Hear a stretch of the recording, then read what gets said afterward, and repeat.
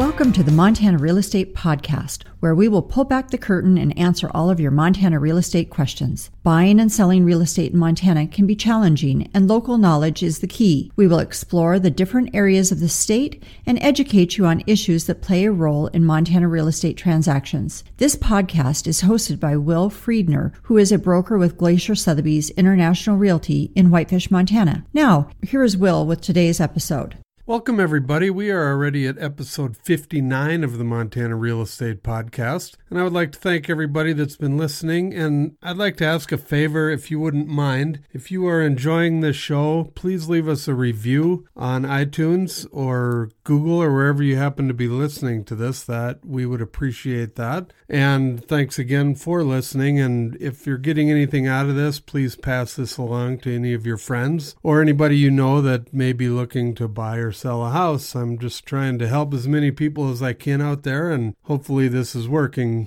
So anyway, on this episode, I would like to tell you a little story and go on a little bit of a rant again.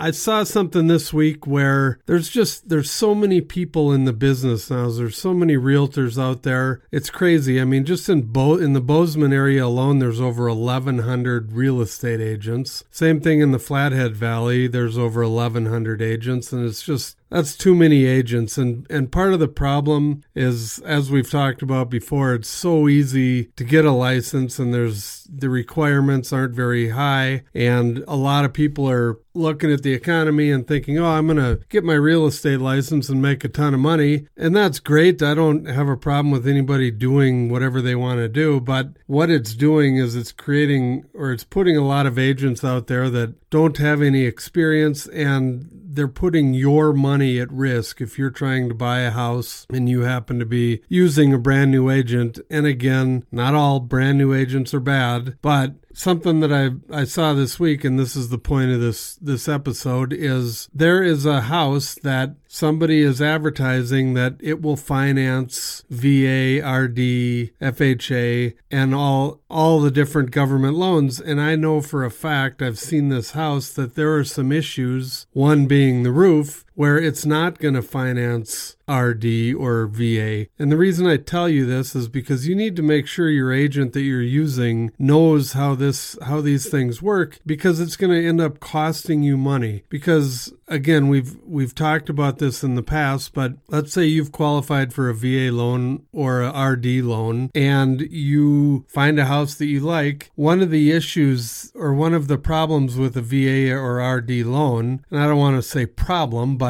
one of the requirements is the house has to be in very good condition, and they're not going to finance a house that needs a new roof or that doesn't have flooring in one of the rooms or things like that. So how you could lose money is if you pay for an inspection and you pay for an appraisal. And remember, once the appraiser goes out there and does an appraisal, even if you don't end up buying the house, guess what? You're still paying the guy. So what could end up happening if your agent doesn't know how this works and just got in the business and doesn't understand all these things is you will pay for an inspection, pay for an appraisal, and they'll say, well, it needs a new roof. Well, you go to the homeowner and say, guess what? We can't buy the house unless you put a new roof on. Well, the homeowner doesn't have to do that. And he might do it, but if he doesn't, you're out $1,200. You're out $400 for the inspection, and you're probably out around $800 for the appraisal. So that's where you really need to be careful and quiz your agent and make sure they're on top of things like this, because you could end up losing a lot of money, and just because they're not aware of these different issues. And like I said, I saw that ad for this particular house that's advertising this, and again, it's a new agent and they don't know any better. They just thought, oh, well, I'll put all these different financing options in there. Well, they're not going to work. So if you have another new agent that's representing you and it's showing that particular house, they're thinking, oh, it qualifies for all these different loans. Well, it really doesn't. So I guess my main point of this podcast, this episode, is make sure that your agent knows what they're doing. That's $1,200 is a lot of money, but in the grand scheme of things, you could end up losing a lot more if you have an agent get you into a deal, or you end up buying a house that has huge issues that they didn't tell you about, or they didn't know about, or they were not aware of because they're brand new. So my main point is check with an agent.